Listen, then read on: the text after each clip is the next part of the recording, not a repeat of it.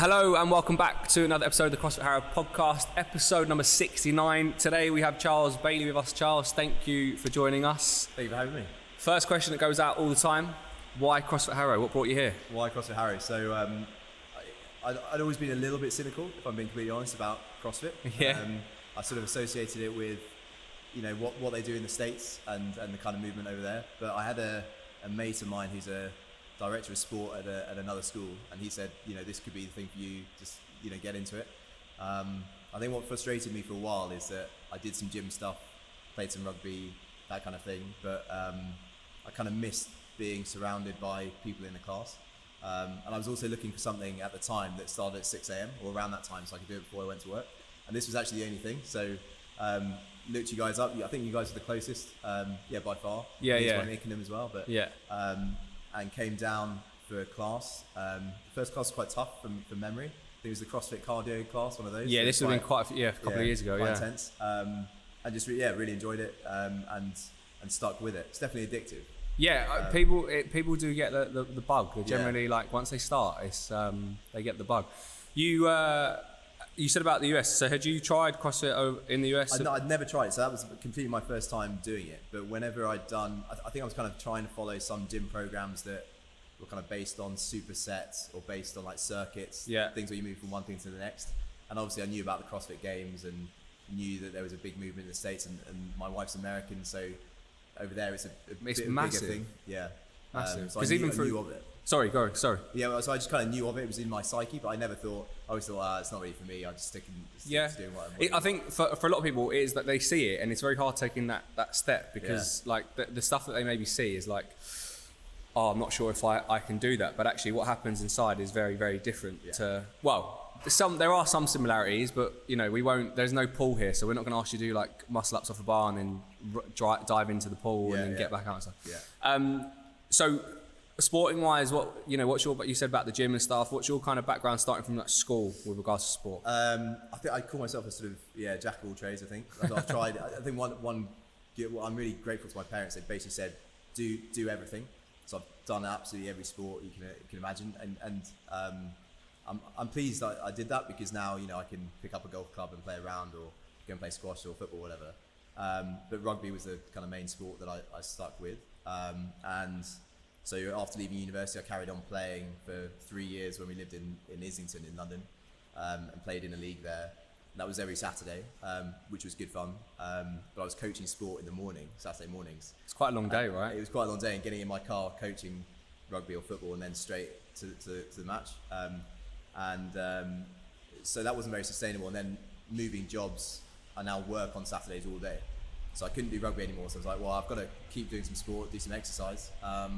So I started doing running. Did a lot of running. Yeah, especially over the lockdown period. Did you start? I'm not built for running. I don't think. I'm definitely not. And it was, but I saw a lot of people who ran, and I thought, I can see the appeal there. Like it's also quite an addictive sport in its own way. Yeah, people use it kind of like as their own time. They're kind of like their mind tends to wander. Like when you're in an environment like this, there is focus. You have to concentrate with the task ahead. But same as you, I find running that people just free their mind up. I think it does, and I think I always find like the first mile is miserable, whatever distance you're running. The first mile is miserable, and then like the second and third mile are okay, and then you get into a kind of rhythm, and there's a kind of, I can't remember what they call it. There's a kind of running phrase for it, but you get into this kind of state where you do feel quite relaxed, and you know you can just keep going.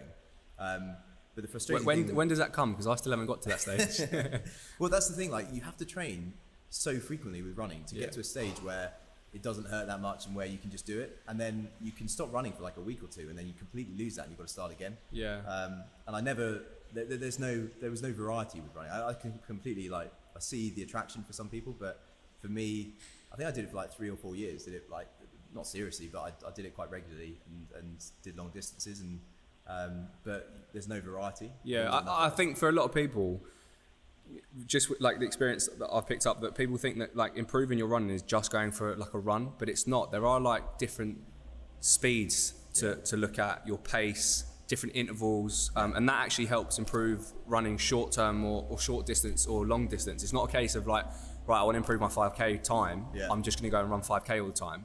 It's actually like building through different like sprinting work. People are like, how does sprinting help me become a better long distance runner, but actually there is an element of sprinting that does help. Yeah, completely. And actually, like when I look back on it, the sessions that I enjoyed the most were when I was doing like, they call it like fartlek. Like interval running.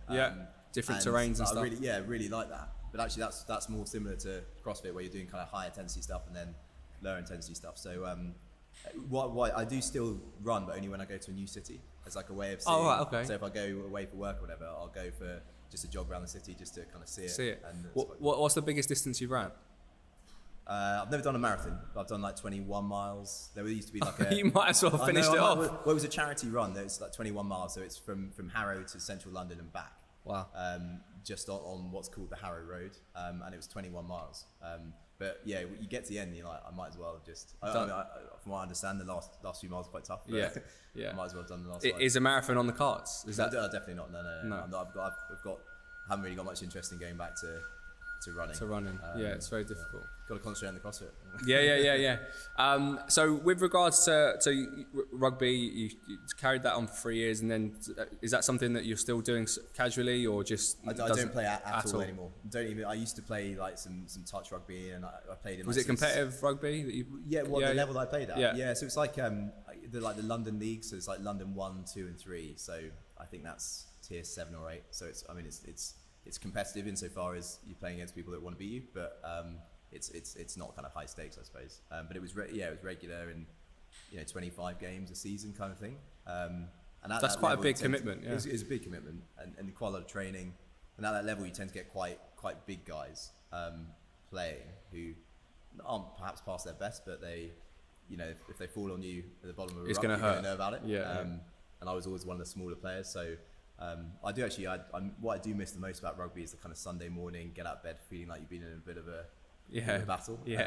Which actually you do sometimes get with CrossFit, but not in the same way. And I think some of the skills they translate a lot. They do. But some of the body positions and the mobility stuff has been quite limiting for CrossFit, and that's been, especially in like the first few months of doing it, I really had to focus on. Like my knees, like my shoulder, overhead mobility and stuff like that. Because rugby just doesn't prepare you for that. There's a T-shirt that you wear, long ducker. Yeah, long ducker. What's that about? Is that rugby based? No, that's actually that 21 mile run. Oh right. Yeah. So it was a run set up in the 80s to raise money for different charities in the local area,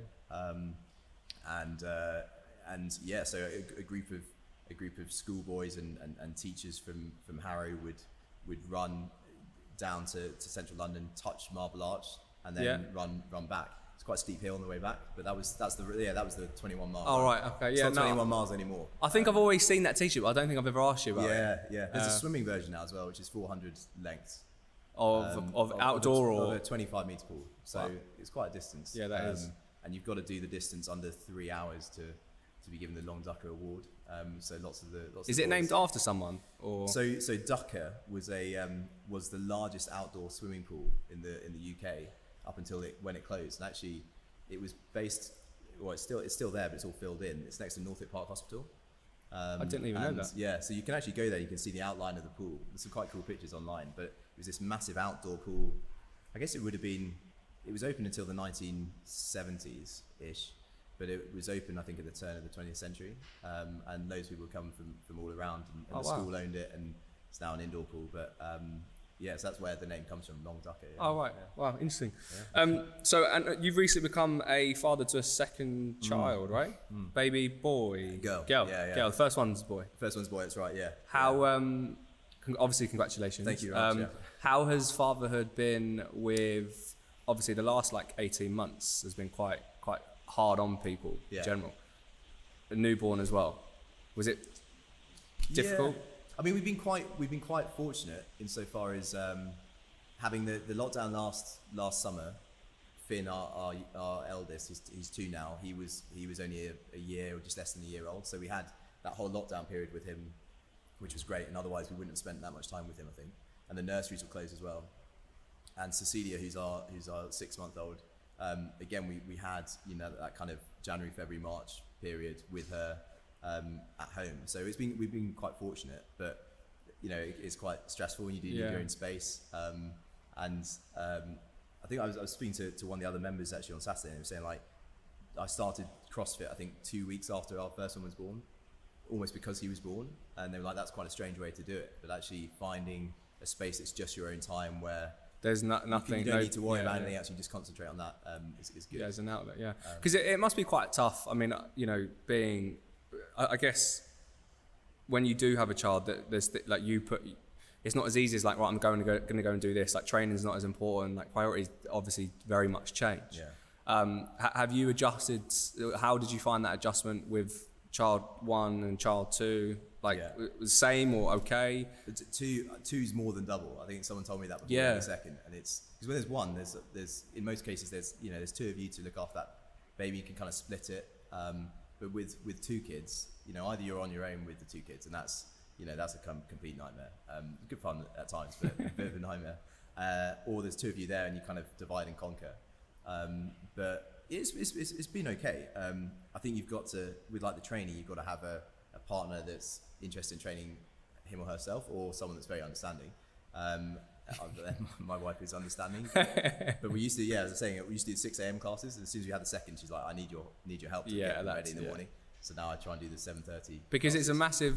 It's a massive compromise in that sense, but it's hard for people. I can imagine it being quite hard that you're giving up a lot, obviously you're gaining so much, but people are so used to having their own time and stuff, and then obviously they're having to share that now. But I think it's one of those things like when we didn't have kids, I didn't think, what am I doing with my time? I thought I was using my time effectively. But now that we've had kids, made you reassess. I think like, what was I doing with my time? Because now if I've got a free couple of hours, I'll try and use them really effectively and efficiently. Okay. And then talk to me about, because you've written down, or when we spoke about minimalism. Yeah. Talk to me more, or tell everyone what exactly that is.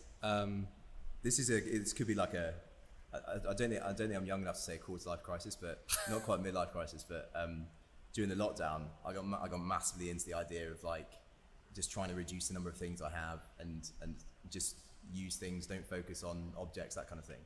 Read around that area quite a lot, and basically the result of that is that our house is very empty now. But I quite like it. Like mentally, it's been quite good as well. So I guess there's essentialism, which is you make the most out of the things you have, and you don't buy things just because you want to buy them. I suppose the opposite of consumerism, although we have just talked about me going to Westfield with the kids. And then you've got minimalism, which is just trying to basically reduce clutter is the easiest way of saying it. But there is a kind of philosophy behind it, and the idea that it does kind of clear your mind, and some people do take it to the sort of nth degree. And there have been some movements of minimalism, particularly in like Japan and other parts of the world, where that you wouldn't even have a bed frame, you just have a mattress. That's obviously like too far. That is quite extreme, and that's not ideal. But actually, I mean, the gym itself is quite a minimalist space, because if you went into a normal gym, you'd have machines everywhere, and you have loads of machines or whatever else. But it was something that got into quite a lot during lockdown. But I think everyone got into something, didn't they? Like you were baking and I'd agree. And I think with that though, I think we live in a world of like majority of us do, but there's also a lot of us that don't, about the difference of like wanting and needing things. There's a lot of things that we do want and we end up buying, but actually we don't need them. I was listening to something earlier today, actually. I think it was another podcast, and I think it was one of the CrossFit athletes actually saying that, it was actually Fraser that was explaining that with the new iPhone, for example, your day-to-day life is absolutely fine with the current phone that you've got. But now that a new one has come out, it's led you to believe that you need a new one. But actually you were completely fine before that, and actually don't need it. It's something that you want. And then we keep following that process of like, we've got something, but actually we want to improve it. But until it becomes an essential thing as part of like, do I need it because it needs to, help me with this or blah, blah, blah, then fine. But if you don't, then there's no need for it. Yeah. And there is, I mean, it's that kind of, you get that, I guess, that dopamine rush for like short-term period of time. So like you get the new iPhone and it's great for a couple of weeks, and then it's just an iPhone, right? And you get that feeling that you had when you just had your phone before, like exactly. And of course, these companies are kind of, they're building in these features and making it sound as if you need these features. But actually, if you look at like upgrades, the change is quite minimal Yeah, at the yeah. time now. And there's, I guess, linked to the kind of minimalism thing is about being intentional with purchases or things that you do. So, you know, if you are going to make a purchase, making sure that you're doing it in a way that, you know, is going to guarantee longevity. So I guess the way that some people do it is they might try and avoid fast fashion, or they try and avoid, you know, buying flat pack furniture or things that won't necessarily last the test of time. But I've always thought with that, you've got to be in quite a fortunate position to make those decisions. Because actually the beauty of fast fashion and flat pack furniture is that it's accessible, it's not too expensive, you can put it up quickly, whatever else. So, yeah, and if it does break, it dismantles. Exactly. It's not like it's fine, it's replaceable. Yeah. I actually have. I mean, it's a bit of a bold statement. It's probably people going to laugh at this. I used to buy clothes quite a lot. Okay. And I've tried to stop. Just gym clothes, or just like Any gym, clothes, casual clothes, and I've actually tried to stop that because it's going back to that need and want. And actually, like, if you look back at maybe the last like 6 months of what you've worn, it's pretty much the same thing. Yeah. And they say that whether it be the claim of successful people or whatever, just people who are in good habits tend to have like the same t-shirt, but maybe in different colours, or like 4 of the same. So the choices that they wake up in the morning are very limited. It's like, right, well, I got a black t-shirt, black pair of jeans. That's as easy as that. Yeah. And if you haven't got that choice to make in the morning, then your mind is freer to do other things. Yeah, I mean that would be that's the kind of I think the philosophy behind it. So when you say that your house is empty, but I mean you've obviously decluttered from quite a bit. What did you do? Did you decide to throw things away, give it charity? We gave a lot away to charity. Obviously, giving stuff away during a lockdown was quite hard to do. I think everyone was doing it, and I think I've got quite an obsessive personality. So if I discover something I'm interested in, I'll try and like read everything I can about it. So a lot of books. So a few books and podcasts, whatever else, and so gave stuff away. And there's a bit of a tension with giving stuff away because you're just passing your clutter on to someone else. But one man's junk is another man's treasure. Exactly, yeah. And if you no longer, I don't know if you came across like Marie Kondo a couple of years ago. She's quite popular. So her big thing is if something doesn't bring you joy anymore, you know, you thank it for what it's done for you, and you just pass it on to someone else. And she particularly talks about clothes, and there's there's 2 guys called the minimalists, and they say that you should use things and love people, which I think is quite a nice turn of phrase, because often as opposed to loving things or just being too obsessed with things. We gave quite a lot of stuff away. We did throw away some stuff, but with the throwing away process, what you do realise is that it's quite hard to throw things away in a responsible way. So there are clothes banks and like British Heart Foundation who'll pick stuff up around Harrow, but you end up just having kind of a pile of things that you then what would you have got rid of? Like, would it be a case of like, you know, like you had loads of books on the bookshelf, like get rid of, just replace those with a plant or something, exactly, or not even? So like I mainly just read everything off a Kindle now, just like put because again, for me, like a space that's cluttered does make me feel quite cluttered myself. Quite stressed out. You would hate to see my laptop because I've got about 150 tabs open at the top. Yeah, I always assume you'd be the other way because you're always like, you know, it's because I use them so often that I don't like closing them. It's just like open it. I generally I actually have about 20 tabs open. Because I've always assumed that you've got that kind of that streak in you as well. Because I remember with the wall ball marks, it was like, oh, there's marks really annoying. Things do bother me like that, but I think I just chose access over it because the information was on the pages. There'd always be things that I need, and I need to just restart from that point. So rather than having to shut it down, but I did actually, funny that you say this, because I contemplated the other night of getting rid of all the tabs. Did you? Yeah. And just that feeling of being like, oh, it's empty, like. But I haven't got around to doing it. Because people do it with apps as well. So you look at some people's phones and they've got like basically every app under the sun. You know, how often are you using, you know, this app? It's just on your phone, just like taking up like your mental space, but also space on the phone. Digital minimalism. That's another wormhole. So we won't get. Well, after a little bit of time, if you don't use an app, it just goes to the cloud. It just takes the data off. Yeah. So. You spoke here about like your physical and mental health. Is it something that you're into in you, or is it like you're starting to study the mental health of others, or just I think a bit of both. I think it's whenever I felt like most stressed, or like having kids, new jobs, stuff going on, I actually tend to train more, or I try and make myself train more. And if you kind of, I don't really track my moods on a daily basis or anything like that, but if I were to do that, I think I'd probably see a correlation between when I wasn't doing exercise and when I wasn't feeling as great as I could do. And there's obviously there's physiological reasons for that, but also going back to what we were saying earlier, being able to just concentrate on something in your own time and enjoy something for its own sake is good. But I am quite passionate about the benefits of sport for young people as well. So I think that's because with my teaching, I've always coached sport, and I've seen boys and girls who might have struggled in the classroom, but they really thrive on the sports field. And unless you're a teacher who's seen them on the sports field, you might just think, oh, they're academically quite weak, but actually they could be hugely talented in another area. Yeah. And that doesn't always get seen. Yeah, that's one of the biggest things, I think, like, especially in schools in England, I think like the sports is quite limited. Yeah. Depending on the school, obviously. The sports is quite limited. Like I remember being at school that it was football or rugby, and pretty much that was it.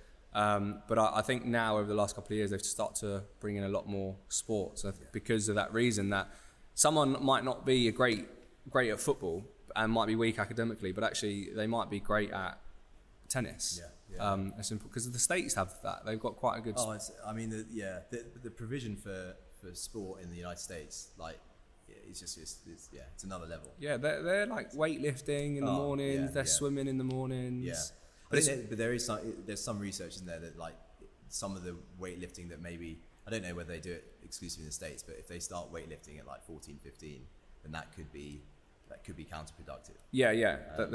I have read that too. But in terms of facilities, I mean, it's just the United States have just pushed so much money towards sport. Even in your kind of local high school, you'd have like a massive gym. But they like, it's pretty much standard, isn't it? It's bog standard. Like you would have a pretty good sports facility, whether it be access to pool, gym. They'd have judo, karate kind of stuff. But am I right in saying that in order for you to be in the sports teams in the States, you have to achieve something academically? You have to X, Y, and Z. Yeah, so you've got to have like a certain GPA, so grade point average that allows you to play for the sport. So they see, they look at academic excellence as well as sporting excellence. And then, I suppose the reason they do that is when the top 1% of kids who go on to college to play college sport, they have to do the same. So they've still got to back it up with the academics. Because you might find that someone's actually really, really good at sport, but struggles academically. I guess it just gets them to pick up their standard and study a lot more. I think so. And obviously you being a teacher, what made you get into teaching? Why did you choose that? So it was always, it was from about 14, 15, I wanted to teach. I remember getting quite a lot of stick from my mates at the time. So like, it's quite early. It's not cool to want to teach when you're 14, 15. Might not be cool to teach. So I don't know. So I was always keen to do that, and then went off to university, enjoyed university. I think. What did you study at uni? I studied theology. Yeah, I can't even tell what it is. Yeah, it was so like the study of religion. Okay. Yeah, it's like religious studies, I suppose. Fine. With some philosophy and history in there as well. What made you choose that? So I couldn't decide whether I wanted to study history or English at university, and then I was kind of talking to one of my teachers about it, and they were like, "Well, have you thought about applying for theology? This course, is a kind of a combination of the two." So I studied like the Crusades, medieval history. There's obviously a lot of like biblical scripture. I'm from quite a like traditional Catholic background, but I'm kind of religiously quite ambivalent myself. So I was kind of like, well, I don't know if that's for me. I don't want to be the only person that's not religious. But actually, going up to university, I wasn't in the minority. There's quite a few people studying theology or philosophy who aren't religious but just aren't quite interested in it.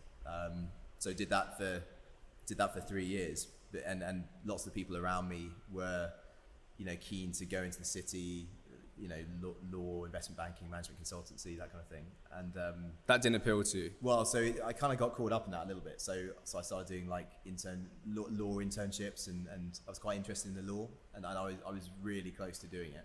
And then like the last, like at the 11th hour, I knew I always wanted to teach, so I said to myself, well, I'm going to really regret not teaching, so I'm just going to do a couple of years teaching, and then if I want to go back to the law, then I can do. So I stayed on at university for another year to do teacher training, and then just stuck with teaching, and I wouldn't move from that now. Yeah, I was just about that was going to be my next question. Yeah, I mean, there's sometimes you kind of you think, well, actually, it would have been quite nice to work in the city to have experienced that, and I think it does definitely suit a certain person, but especially with kids now and having school holidays, having reasonable working hours, being able to use my evenings to do stuff like this, that suits me at the moment. Quality of life's important, I think. Yeah. How did you find, obviously, teaching? Because we have had a couple of teachers in the past on here, and it's interesting to see everyone's different views and how they dealt with the COVID situation, like teaching. How was that for you as a teacher? Yeah. So we decided as a school that we were going to teach every lesson just online through Microsoft Teams, and which was fine, and worked well.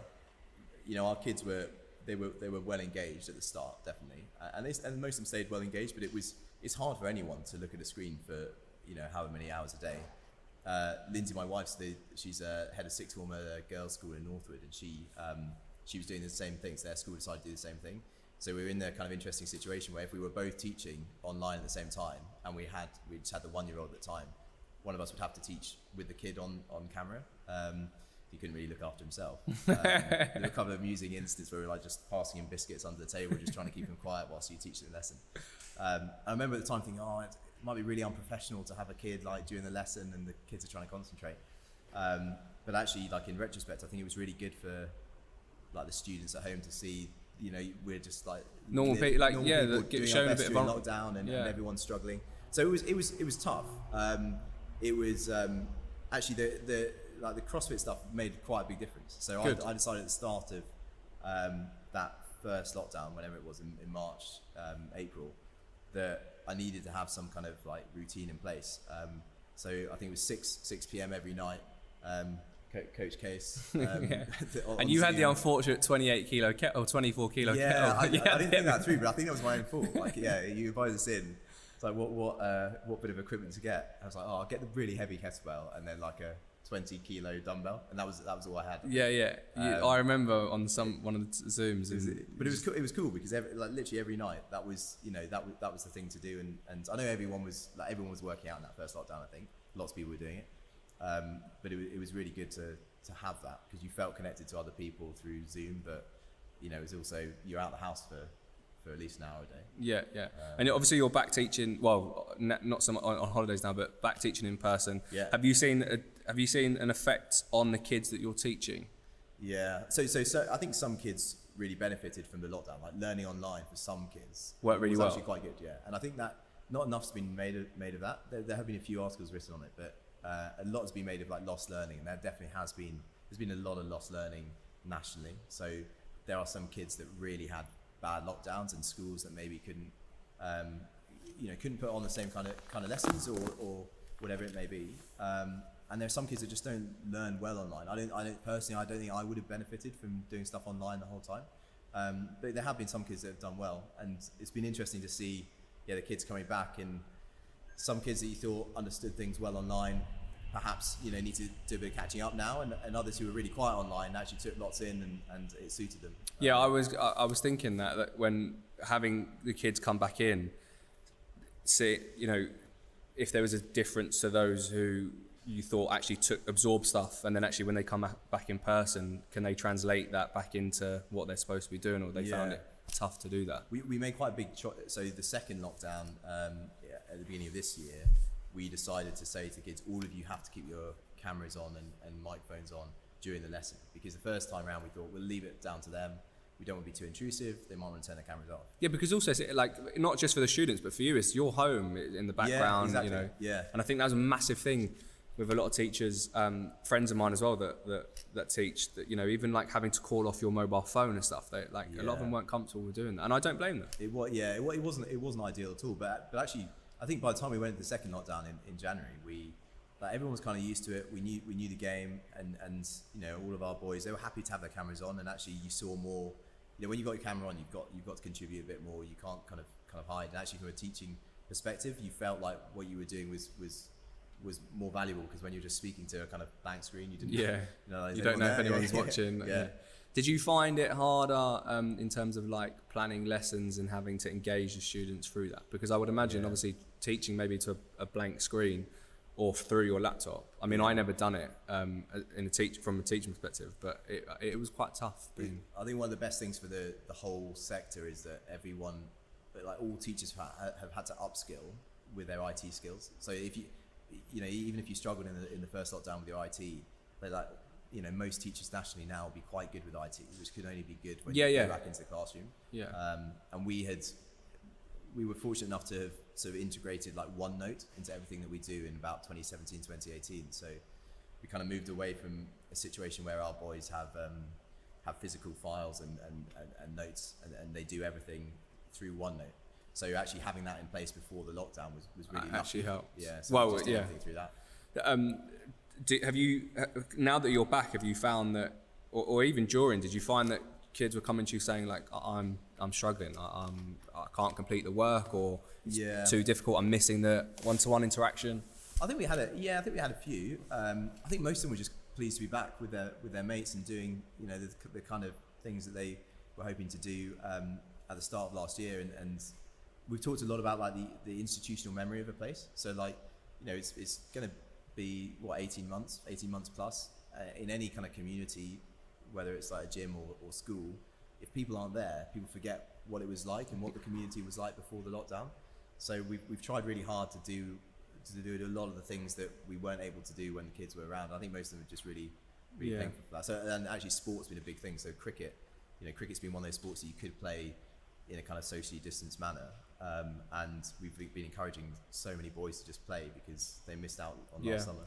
Has there been things that you've continued to do? So like, for example, for us, one of the big things, obviously we went on Zoom, but we haven't necessarily continued through Zoom, although we've got the app that is online. But have you integrated something from the lockdown, or have you kind of gone back to where you were before? Yeah, it's a good question. I think we do. I probably do more of what's known as like flip learning. So where you give the kids loads of sort of reading or work to do before the lesson. So, whereas before in a kind of traditional teaching setup, you'd introduce new material to the kids and then you take them through it. During the lockdown, I'd give them the information before the lesson, and then we use the lesson to kind of unpick areas that they didn't understand. Okay. And that actually was quite good because, the kids quickly realised that if they didn't do the preparation work, they wouldn't get much out of the lesson. So I've carried on doing that. We did up until quite recently have lots of a few international boys because it was boarding school, who were still not at the school. So we had to do like kind of hybrid sessions or hybrid lessons. So where you still got the screen and we were still talking to boys on the screen and boys in the classroom. Oh, and right. That was a bit of a that must be challenge. Quite tough. Yeah, but it was actually really good, and hats off to the guys who are at home still, knowing that their mates are back at the school and engaging, and also the boys in the classroom are really good at engaging with the guys who are on the screen. Because I would imagine that being quite challenging, even from a teacher perspective, because you're doing it in person, having that, there could be a connection issue, and then it's like delays a lesson, and like kids are waiting, It's a hard one to balance, and I mean like the IT infrastructures, like not just in schools but everywhere, become so important, haven't they? I feel quite sorry for like IT teams across the different businesses. Yeah, but they would have been inundated with work over that period of time. Massively, yeah. We increased our like the whole broadband setup and stuff because we were doing so much on like the film and stuff, and then having to upload like it just everything. Had to pick it up. I actually forgot to ask about when we're talking about minimalism, about habits. So when we say habits, is in positive, good habits, or things like daily? Yeah, so it's something. I guess it's kind of linked to minimalism, productivity, that kind of stuff. It's I was kind of like, again, it was during lockdown, again maybe a kind of quarter life crisis. There are certain habits that you want to make sure that you're sticking with, and there are things that you don't want to do.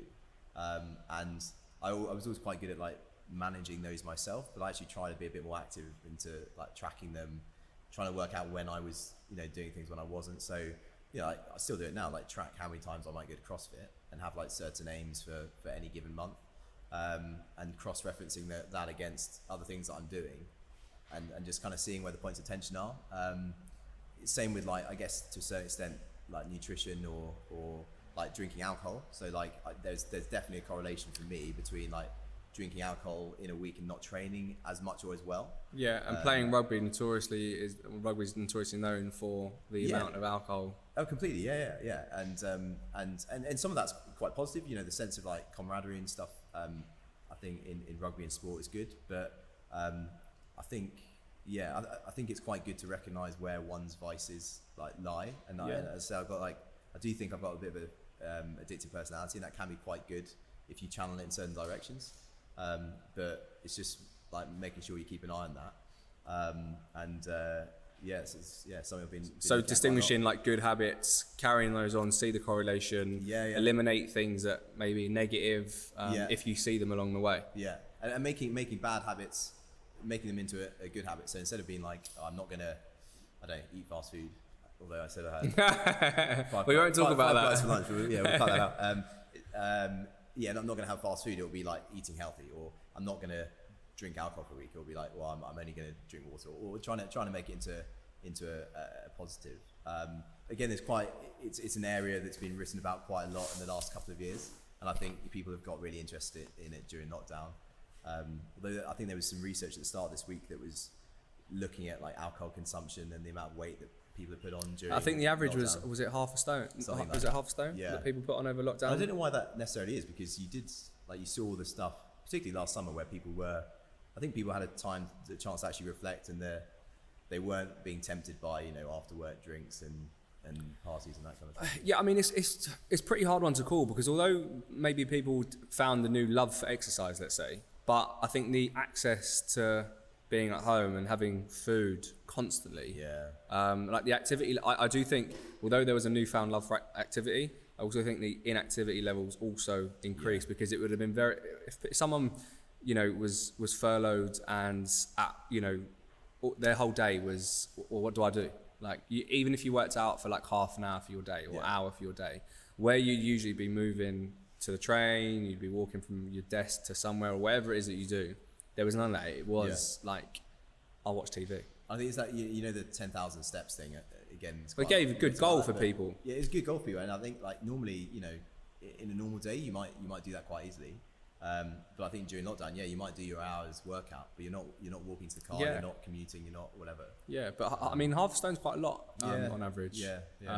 Did they say alcohol consumption was up? Alcohol consumption during lockdown must have been up a lot. And I think again, some of it goes back to that kind of that essentialism idea I was talking about earlier. Like, there's definitely nothing wrong with enjoying a glass, half bottle of wine. There's nothing wrong with that. But it's like, I don't know, just enjoying it for its own sake, instead of just thinking, I'll just have one more glass. And that's definitely, for me, that's actually CrossFit's helped with that, because let's say on a Friday night, if I'm out, or wife and I having a bottle of wine, I might think, well, actually, I fancy another glass, but do I really want it? How's that going to affect the 8 a.m. class tomorrow? Well, we noticed that the weekend, obviously, with the barbecue. The Sunday, I don't say we always get it right. But the Sunday post barbecue was very, very quiet, because obviously the extra drink or two or three. And then the weekends, I think, so you can be really good. Now I'm massively guilty of this. You can be really good all week. You can come to CrossFit like, I don't know, 4 or 5 times a week, 3-4 times a week, eat well, and then you're like, right, Friday night, right, get a big bowl of pasta on, and a couple of glasses of wine, and then you might go out with friends on Saturday night, and then suddenly any good work is kind of undone. Yeah, I guess those that do work Monday to Friday, I think it's a very easy trap to fall into, because I do think on the front the fitness industry pushes people that way, because it helps them.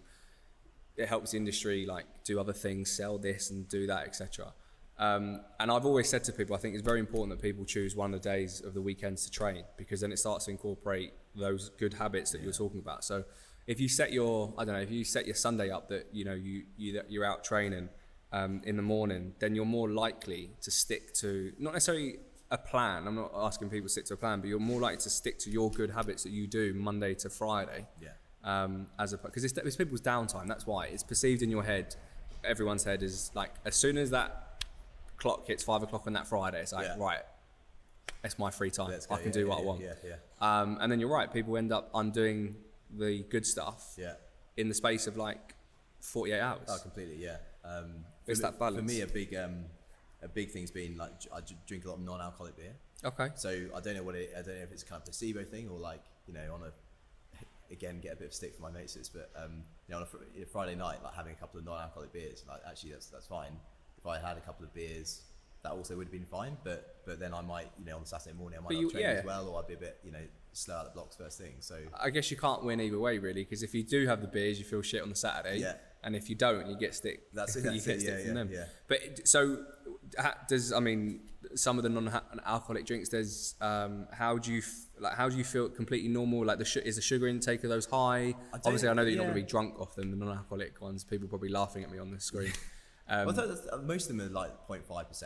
Okay. You'd have to. You'd have to drink about a good. Doing it pretty quickly, I think, to have an effect. But they're. I think so. I know it's like Brewdog. They do some, don't they? They do they do a few, and their biggest selling beer is their like Punk IPA. Their second biggest selling beer worldwide is their alcohol-free Nanny State. It's called. Okay. Drink quite a lot of that, and it's I don't know. There might be other side of it. I mean, does it leave you bloated the next day? Like it's not really. It's like beer can 20, leave you 25 calories. Yeah, it's good. Yeah, check it out. Yeah. I mean, I'm not a massive drinker, but I don't think I've ever tried one. It's a big and you can see all these other companies, you know, your Heineken's, you know, other companies that are going down that direction. Well, I guess in itself it's a completely new market and quite a big market. Yeah. Are you into your beers and IPAs? And yeah, I think yeah. I mean, as much as the next person, I don't think I'm particularly like well versed in what makes a good beer, but like I prefer like a craft beer to like a just a sort of pint, I think. I usually ask, and we haven't touched on, but the nutrition side of things. Obviously, like playing rugby, doing this quite regularly. How, you know, are you someone that like is really, let's say, restrictive? What's your day-to-day food like? You just eat when and as and when? Yeah, I don't like track macros or anything like that. I just eat when I'm hungry. But I think I've definitely got a body type where like I don't think I've got fast metabolism. I think I've got slow metabolism. So I'm like I can't. I can't. We're quite similar, Charles. I think we're quite similar. Yeah. So and there's definitely been times when I think, you know, when I think back to actually like when we got married, I sometimes look back at photos of us and like obviously I think my wife looks great, but I'm looking at her and I was like, what was I eating in the run up to that? 'Cause like this definitely doesn't look like me. So I think I kind of got to be like mindful of it, but I'm not restrictive at all with what I eat. As I was saying like earlier, I'm quite keen to like experiment with different things. So like moving away from eating as much meat. Yeah. Or, you know. And are you struggling with that, or is that something that's you're taking in your stride and is quite comfortable? I think I'm taking it in my stride. My wife thinks I'm really struggling with it. So have you removed it completely, minus today? Apart from Five Guys today, I've tried to remove meat. Well, yeah. I'm not removing meat altogether, but where I can, I'll pick a vegetarian option unless it's Five Guys. But I found that I'm quite hungry. Yeah. I don't know whether that's because I'm not eating the right, and I'm sure like people like listening and watching will point me in the right direction of like these are the things you need to eat. But I don't know enough about plant-based diets or like vegetarianism, veganism. Because you said you were doing it just purely for an experiment. Yeah. I think that's quite good to do. I think people should experiment with different foods and see how it works, and also I think your palate changes over time as well. And there's a kind of I always eat after CrossFit. You should. So except if you're at the 7:30 class, you get home and you're like it's 8:45, 9. Yeah, it's quite late, and I know you're not supposed to do that. But well, I disagree. Oh, okay. I think you've exercised. You're depleted. You should, in my opinion, you should refuel. Okay. Yeah. So I think, but it, you know, to a certain extent, it goes back to the kind of the lockdown stuff. I think I'm keen to just try different things and be quite open-minded. And you know, if you said to me like 3 years ago, not that you're going to spend a few weeks not eating meat, I'm like, never. No chance. Do you cook a lot of food? Do you cook? I can cook. I don't cook as much as I probably should. We actually get those kind of like boxes of like HelloFresh and stuff. Yeah, like that. That's quite. I found that I took that went for a stage. I found them quite good. They are good, yeah. But I didn't find that there was enough meat in there for me. Yeah. Well, what's good? We do Gusto, and like you can choose like so it's quite easy. We just at the moment we're just choosing plant based, So last night we had like plant-based spaghetti bolognese. It was all right. It was like lots of lentils, no too many lentils. And like we had macaroni and cheese, but without cheese the night before. It's interesting. And you're eating more lentils, more butternut squash, all that kind of stuff. But I think it gives you different options for food, because obviously, like, generally they do say that in order to eat the same things over and over again, it's just consistent. There's not a lot of variables that can go wrong. You know exactly what energy you're going to get. You know how you're going to feel, etc. Yeah. But I do think it's important to try new things and change up foods. And if, like, whether it be a 6-week thing, a 6-month thing, to give you a different taste for other foods, because otherwise you'll go through life never trying certain foods. Yeah, completely. And that's what when I done the HelloFresh, I found that I would just obviously you choose what you're having, but there's things in that, there's ingredients in that I can't even remember the name of some of these ingredients, but I would never ever have gone. I wouldn't even know where to look in the supermarket for them. No, yeah. But they send you that stuff, and obviously you're told how to cook it. And actually, when you open to these things, the food comes out all right. And also, if you were following a recipe and it said like you've got to put a pinch of nutmeg in or something, then you'd probably go down to the supermarket and buy like a thing of nutmeg. Whereas it actually gives you there's no waste. There's very little waste. So we quite like that side of it. But on the nutrition side, I think about gymnastics, looking at the rig ahead of us. I quite like to lose a bit of weight just to be able to access some movements. But I think having some mass or some weight can be good for certain things, and there's certainly some areas. There's a very fine line. Yeah. When you're swinging from the bar, you're like, right, I wish it wasn't this heavy. Very fine line. Yeah. And Charles, what are your what would you got any personal goals? Not fitness yet. Personal goals that you're looking to achieve in the next few 6 to 12 months. Good question. Not really. We're moving house this weekend, so okay. So just like get settled in and just try and be like really good dad, good husband. And be a bit more selfish with my own time. That doesn't sound like a very admirable goal, but like try not to. I don't know. Try not to just be all everywhere. Be everywhere all times. Actually think, I'm going to have quality time with the family or with a certain group of friends, or even just by yourself. Or by yourself, right? So I think I don't really have any in terms of like career aspirations. I've changed jobs quite a few times in the last few years, and I'm happy where I am now, and just focus on doubling down on that and consolidating. And then what about your fitness goals over the next 6 to 12 months? I know you just briefly discussed one about gymnastics. But is there anything? I don't know. It's in some ways I was lucky with when I started CrossFit, and unlucky. I was lucky because I found something I really really enjoyed, and then I had something I could do during lockdown with the Zoom stuff. But I was unlucky because I'd done it for like 8-9 months, was really enjoying it, and then it went into lockdown. So I felt like I plateaued a bit. But the thing I've always liked with CrossFit is you might have like 3 or 4 sessions on the trot where you're feeling like you're not doing that well, but then something will click. Whether it's like your clean just improves, or you're getting a few more like toes to bar or whatever. That's amazing. I want to come back for more. I would quite like to do something competitive. Like I'm quite keen on that. I don't think it'd be a particularly. I wouldn't be very competitive in the competition, but I think it would be something good to aim for. I think it's a very good goal for people looking to have a new challenge, short-term challenge, to see how they would respond in that environment, or see what their potential capabilities are. They are good environments to be in. I think the guy's ears perked up when you said. Yeah, I saw the case like this the other day. Yeah, it's definitely a lot of fun.